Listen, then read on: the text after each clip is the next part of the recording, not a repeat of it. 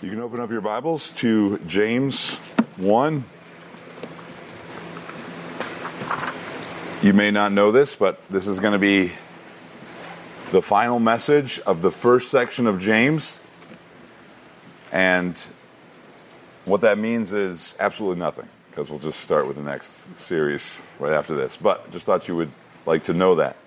We're going to read James 1, 13 through 18, because this whole section really goes together, and I want to make sure we are placing this before our minds from the onset.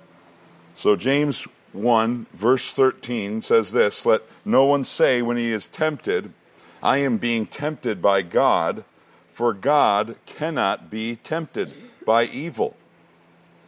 And he himself does not tempt anyone, but each one is tempted when he is carried away and enticed by his own lust. And when lust has conceived, it gives birth to sin. And when sin is fully matured, it brings forth death. Do not be deceived, my beloved brothers. Every good thing given and every perfect gift is from above, coming down from the Father of lights, with whom there is no variation or shifting shadow.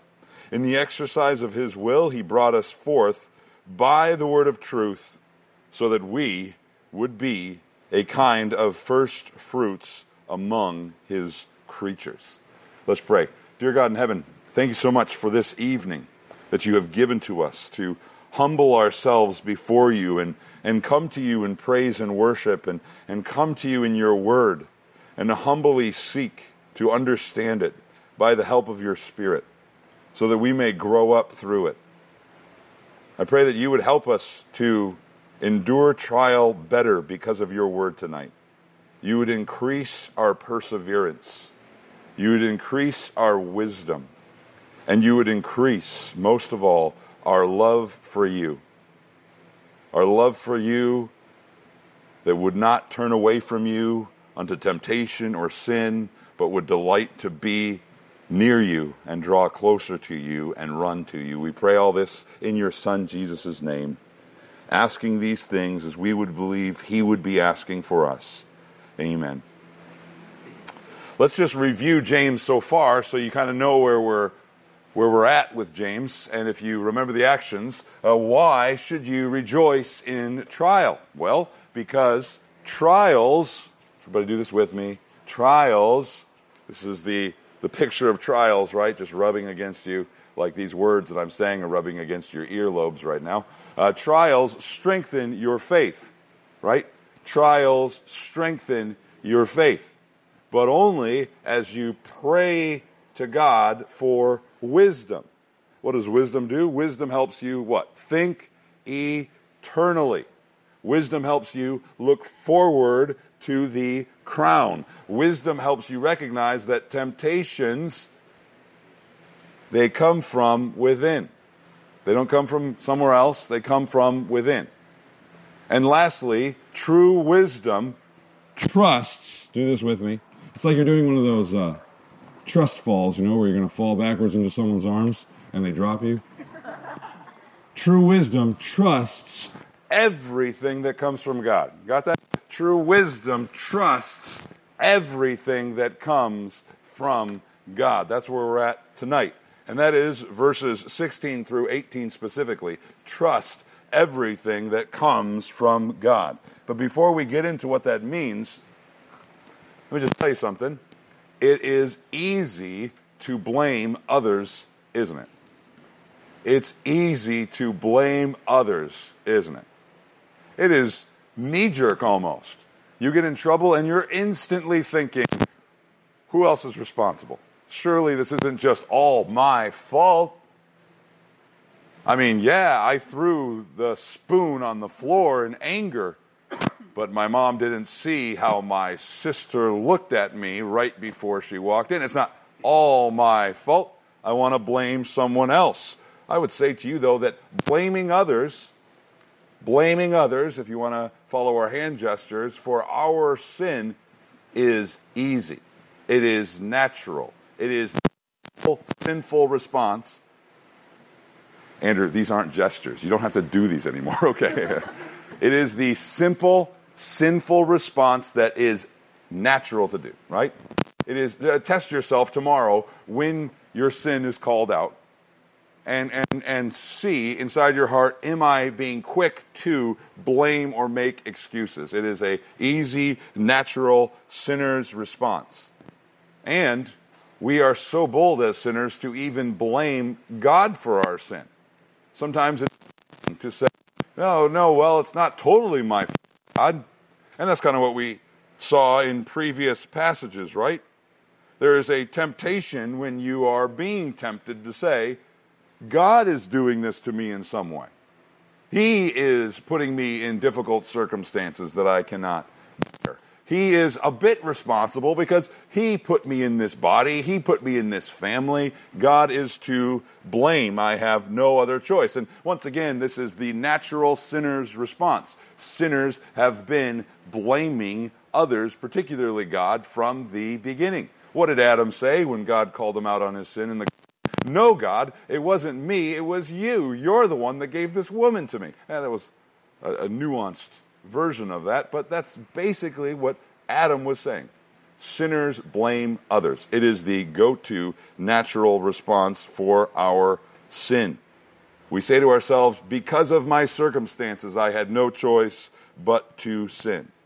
We say to ourselves, had God answered my prayers again and again when I prayed them, I would not have had to resort to a sinful response.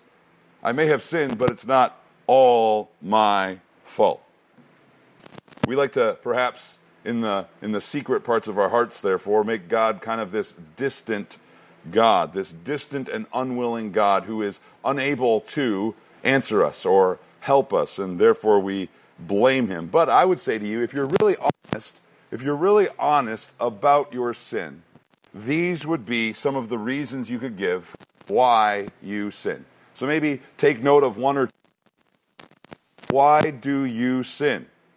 Well, I sin, you sin, because I trust sin. I trust sin. I believe what temptation is promising me in my sin. I say, that's the promise, and I believe it.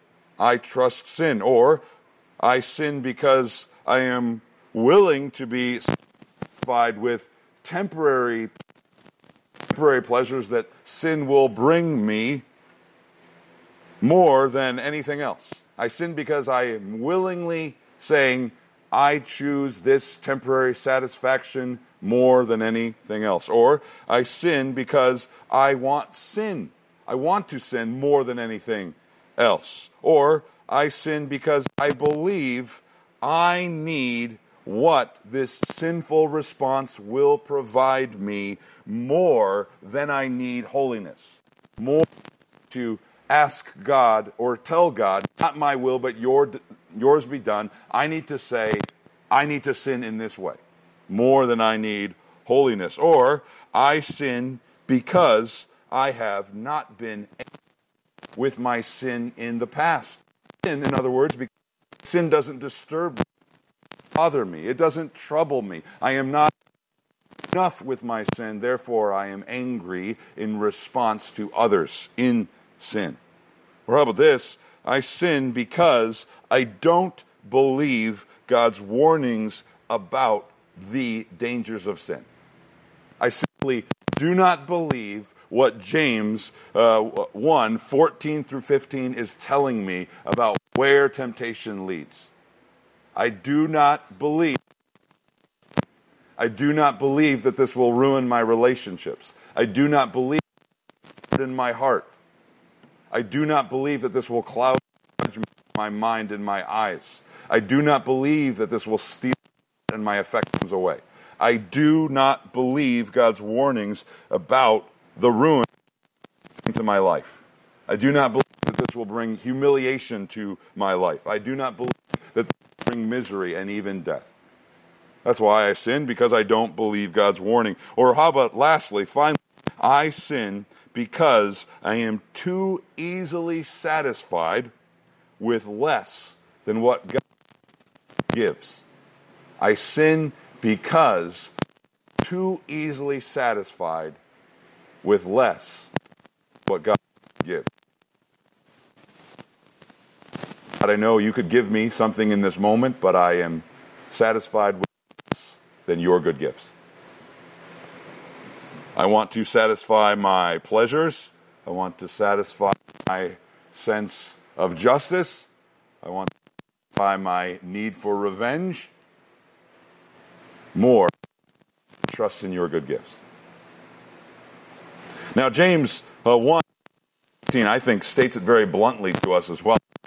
He basically says we sin because some way. Do you see that there in verse 16? Do not be deceived, my beloved brothers. And here I think he's kind of referring to what we're just in and the section we're moving into. We sin because we are deceived. To be deceived is to be led astray, to be made to wander aimlessly. It's the same word that's used in 5:19 when James says, my brothers, if any among you strays from the truth. That means to be deceived.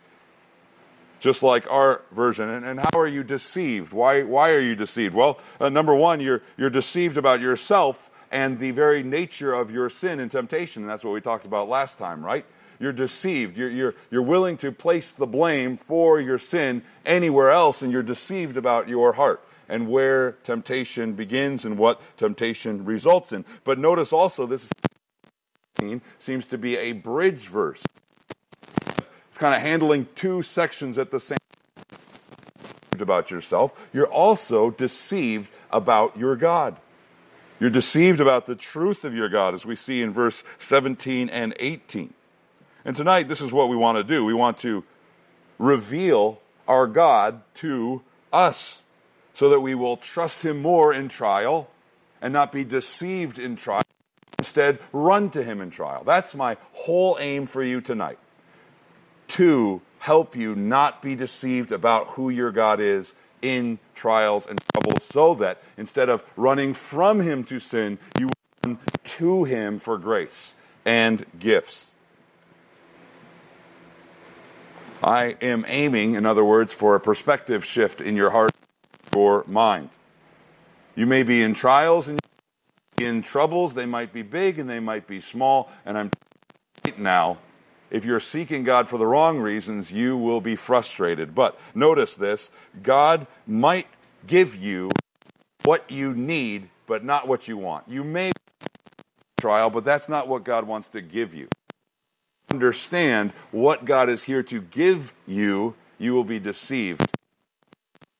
Why is he not doing stuff in my life? We'll see tonight that he does all sorts of things. Quick to answer, quick to help. He source of everything good in your heart. To seek him in wisdom.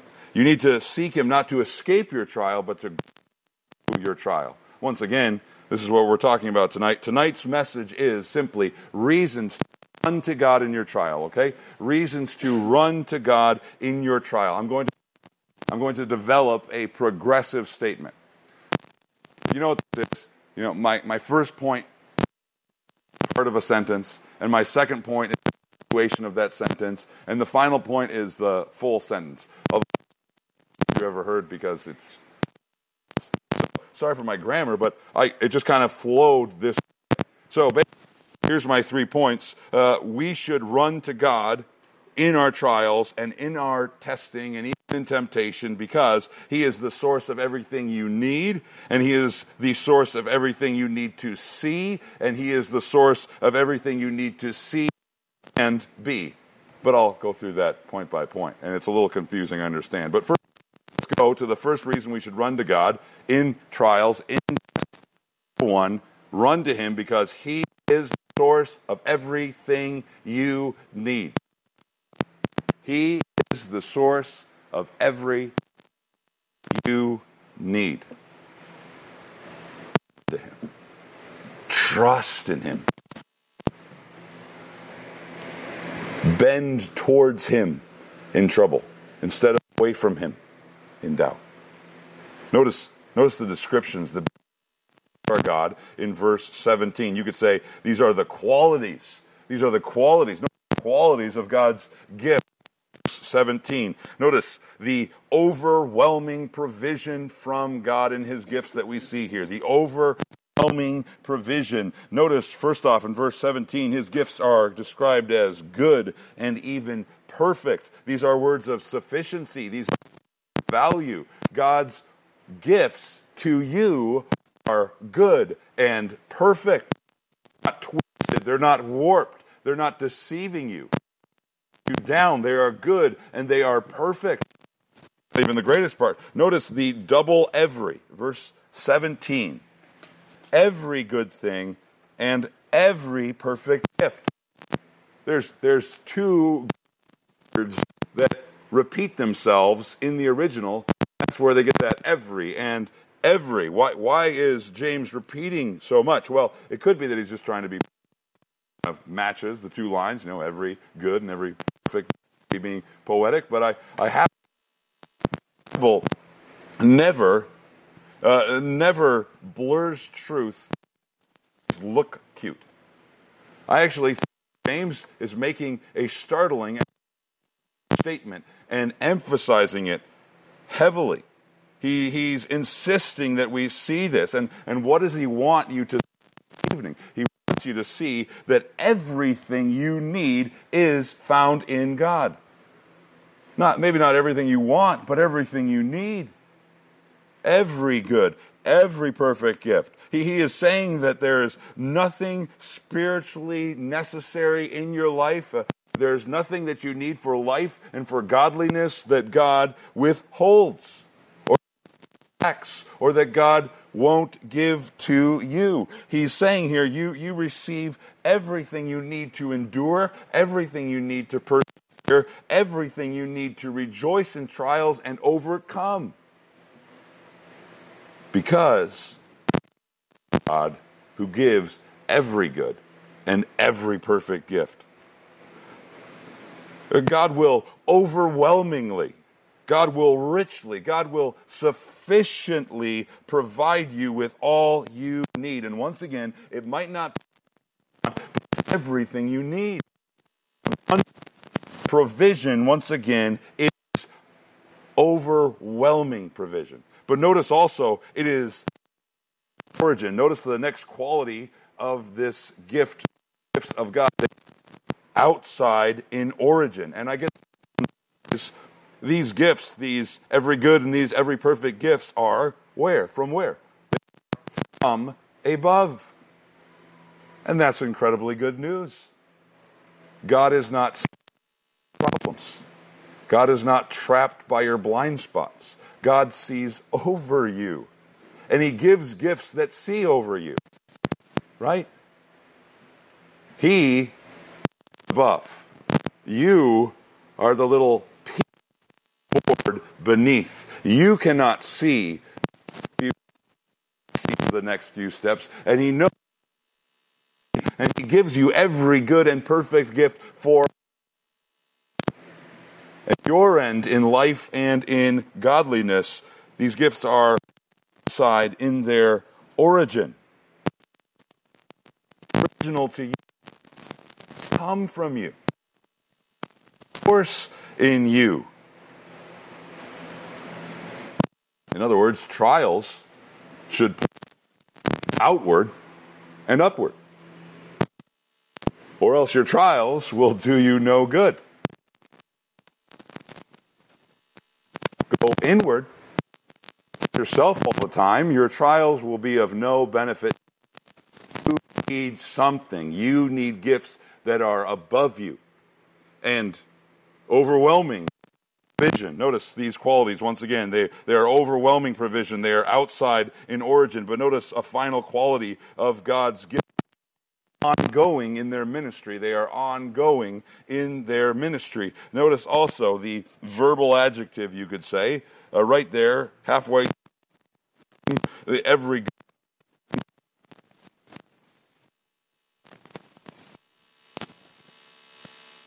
the Father. They are coming down. Father. This phrase, this action phrase is modifying these good gifts that are given. And there's a verbal sense to this phrase. It's a sense. It's an ongoing sense. Continually coming down. You get that? So James is essentially saying every good thing given, every perfect gift is from above, coming down repeatedly from the Father. It's unending supply. That's the beauty of this, right? It's the beauty of God as the source of everything you need. God gives you everything you need outside of your circumstances, outside of your weakness, and continuously for everything you need. That's what that verse says. And this is what comes right now when this is what will deceive you about from God. It will blind you unless you open up your Bible in your trial and instead of pointing inward, you point upward. Now to be clear, notice the contrast here, and there is an intentional contrast here. Just before 13 and 14 and 15, we see everything dangerous, right? From within. Danger comes from within, but every God gives to us is invincible. Do you see that? Trials come from within, but God's good gifts, His gracious gifts, come from above. And by the way, this is another reason to claim that God is the source of everything good in your life. God is the source of everything you need. God's good gifts are abundant. God, in His grace, gives us Christ Jesus, who gives eternal life through His own body and blood and death for our sake. God, in His goodness and His grace, gives us the Holy Spirit so that not only are we justified, but also sanctified and made to become like Christ. God. In other words, you have need. You have everything. Transform your bad days into blessings in your life. Maybe not the kind of blessings you want, maybe not the kind of blessings that the world wants, that will bring you into conformity with Christ, more like Christ, and make you as Christ would respond, like our song even sang. Not my will, but yours be done. As James would say it, and give you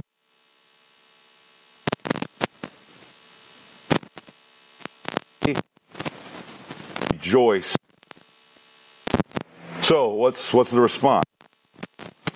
We need to run to Him, right? You are the source of everything I need. I'm going to stop trusting in myself, my will, stop trusting in my will, conform my will and my wants to your will and your wants. Because you are the source of everything I need. We're on the second point, just so you know. Trials is the source of everything you need in order to see. To Him in trials, in because He is the source you need in order to see. What does it mean to see? We'll explain. Verse 17, halfway through. Notice who these gifts come from. The particular phrase that's used to describe our God, who He is of lights. A very interesting phrase, if you ask me. This seems to be, if I'm an ancient Jewish expression. God from Genesis 1 was a creator, and particularly sometimes of lights. And 9, it seems to play off of Genesis 1, 14 through 19, praising God, creator of lights. It says, to Him who made the great lights, the sun to rule the day, the moon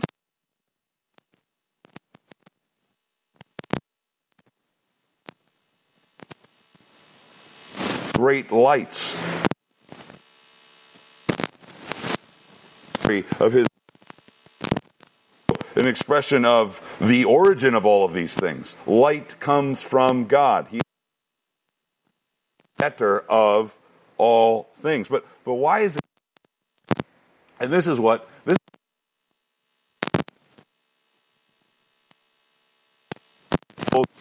God is the Father in trials and testing. Why do I need to know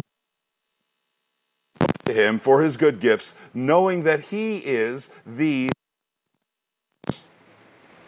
Well, just think about how significant light is biblically. You could probably right now come up with, in the Bible at least, that memory, the light is everywhere. Biblically is the source of rescue. It is seen as the source of salvation. It is the source of blessing. It is seen as the source of joy and of light. To have light is to have life. It's in that life. To be in darkness on the Bible, it means you are lost. It means you are helpless. It means you are ignorant. Pained. It means you are stumbling. It means you are failing. It means you are dead. It means you're facing judgment. It means I'm God. That's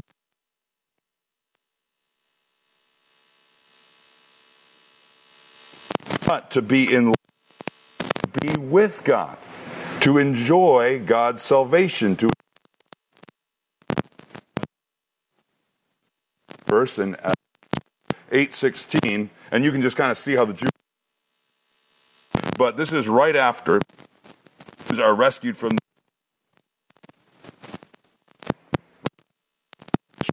all of the Jews. The placement of Esther, uncle. But what does it say about the Jews? It says this about the Jews in Esther 8:16. For the Jews there was light and gladness and joy and honor. To be in light is, in fact, God in his presence with God is to be in light. The people of the light. This imagery all throughout the, probably can think of the pillar of fire of Israel in the wilderness. You probably can think of the holy place in the presence. That's what the lamp is. It represents God's presence. It reveals, it exposes, walk. It shows that you're not alone. God's presence dispels darkness. It reveals, it shows you where you are at so you know where to go. To be with God is to know ahead of you, as it says, 5, your word is a lamp. Not know everything. What the next God is like, John 1:5 tells us, in him there is no darkness, reference to God's holiness. But with God's holiness comes piercing, revealing reality about him. Know your world different. Know yourself as well, because you are in light. I love Psalm 43:3. It says this, "Oh, send out your light and truth and let them lead me. Bring me to your habitation." Notice, God's light is often associated. Where does God's truth bring you? A relationship with God. If you are in God, and that is why you are enjoying life. God's presence is wrapped in light. He is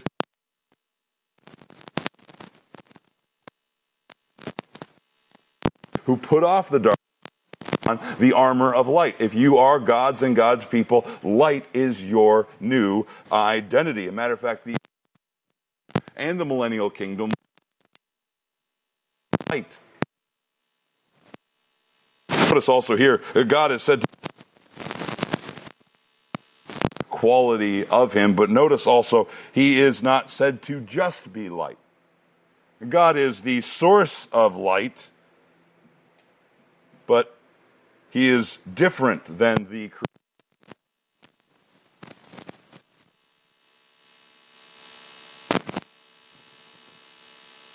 And it shifts.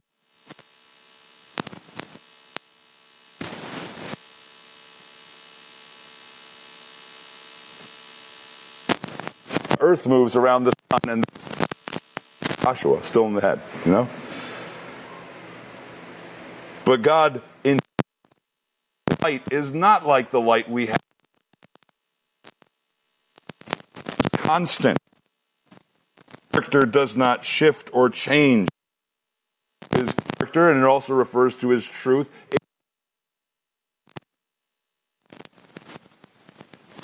With him, there is no variation or shifting shadow. His light isn't like created. Picture God. No, God. No shifting shadow with our God. He is trustworthy. To be in security and joy and peace. Matter of fact, I think this is what James refers to the Father of light. For a picture to experience of wisdom coming into your life. If you are asking for his truth, reality, you are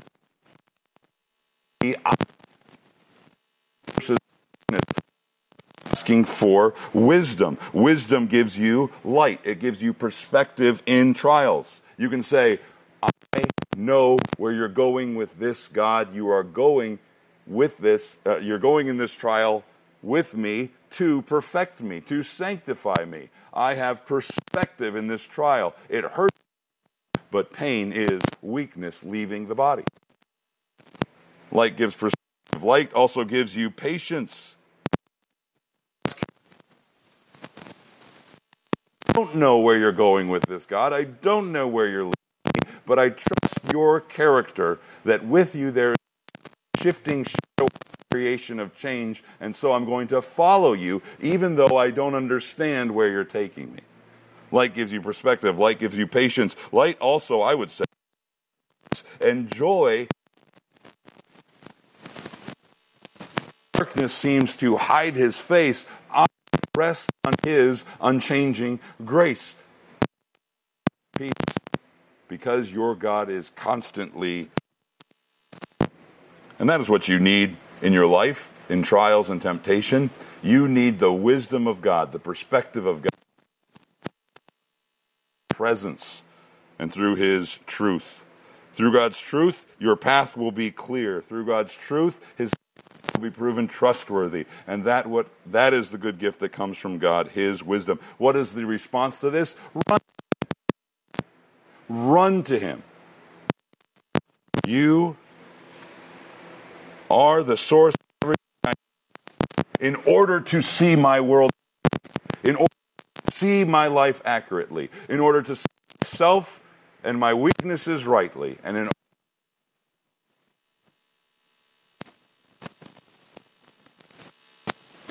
let's move to our run finally to God.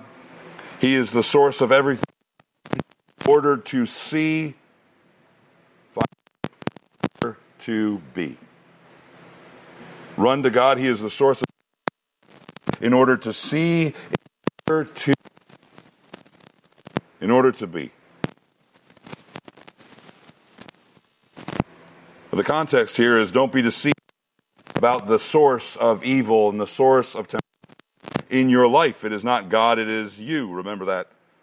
God is the source, on the other hand, of spiritual good.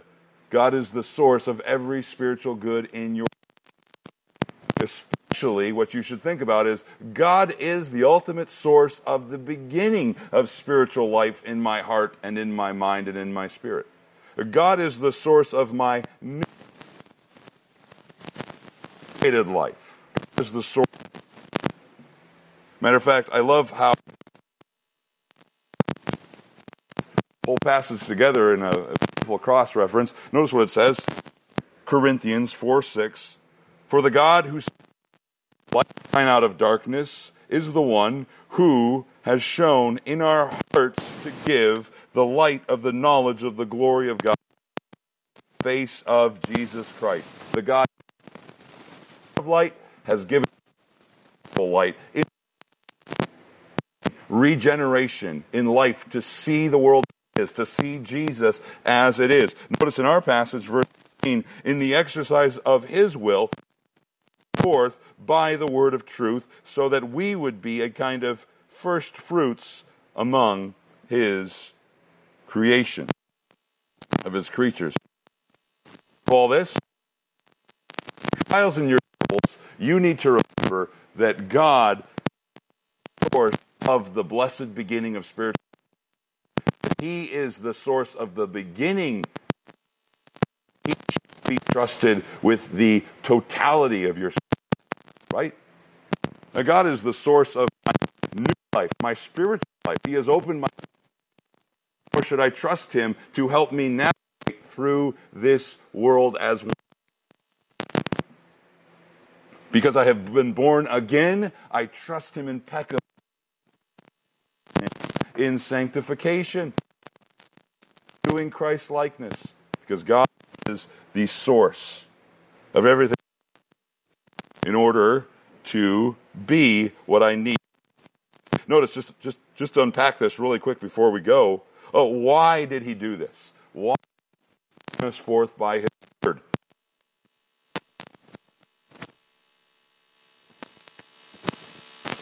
So emphasized, and James really wants us to know that your spiritual life wasn't by the determination of you or your will.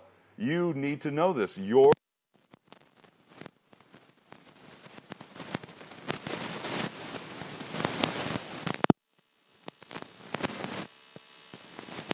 and solely his deliberate work and choice. So of everything you've got going, the reason you're here, the reason you praise Jesus is because willed and determined to move in your heart and change your heart from a heart of stone, from a heart of darkness, into a soft, living heart. And he was not moved by anything outside of his determination, outside of his will, right? He is not tempted for evil or for good. He self-determined to do this in us because of the abundance of his love and his grace and his mercy towards his own will. He is the beginning of everything good in our life. But notice also another question. How did he bring us forth? How did he bring us into new life so that we should trust him with all of our lives? By the word of truth. Did you see that? He brought us by his will, but also by the word of truth. And this is important to point out. God's transforming power begins in us through God's word. And God's continuing transforming power continues in us through his word. It never changes. You grow as you grow in God's word. That is how he brought us forth. Use into new life. Why? What is he going for? Is he just seeking? How is he just trying to make me happy and all things? No. Notice there is a purpose for which he brought us forth. It is so that we could become a first fruits. Now, those of you that aren't farmers, what first fruits mean. Our farmers don't even know what first fruits are because this is a first century analogy. First fruits was an offering that ancient Israelites would offer to God. It was considered the first part of the harvest and the best part of the harvest, and the rest of the harvest would come a little bit later. And so by giving first fruits to God, you're essentially saying, you are most important. You're the one that truly provides for me, and I'm going to trust in you for the rest of the harvest. I'm not going to do the best for myself. I'm going to in an act of worship, and I'm going to trust in you to provide. The essential point of first fruits is this. This is just a beginning. There is more to come. Right? God saved us to be an example, James says. And we could even say this about ourselves. He saved us to be an example of his grace and of his mercy, but a sign of good things to come. To display God's grace and to remind people after you of God's grace as well. This is the purpose for which Christ died, and this is who are born again to live a new life on purpose for God. Now, let's say it one last time. If God is everything you need in order to see, in order to become what God calls you to become, how or should you run to him in your trials and in your troubles of life? Source of everything. Your response reveals how you think about God. Your response to trials reveals your. Because God is to be the highest esteemed thing in your life, person in your life. Let's pray. Dear God in heaven, thank you for this evening that we get to come to you and gather around your word, and I pray that we would grow through the various small trials and troubles in our lives to love you more and to cherish you more. Thank you for these blessed verses, your glorious mercy and grace to us, and may we humble ourselves before you in worship and receive every good and perfect gift that you give. Amen.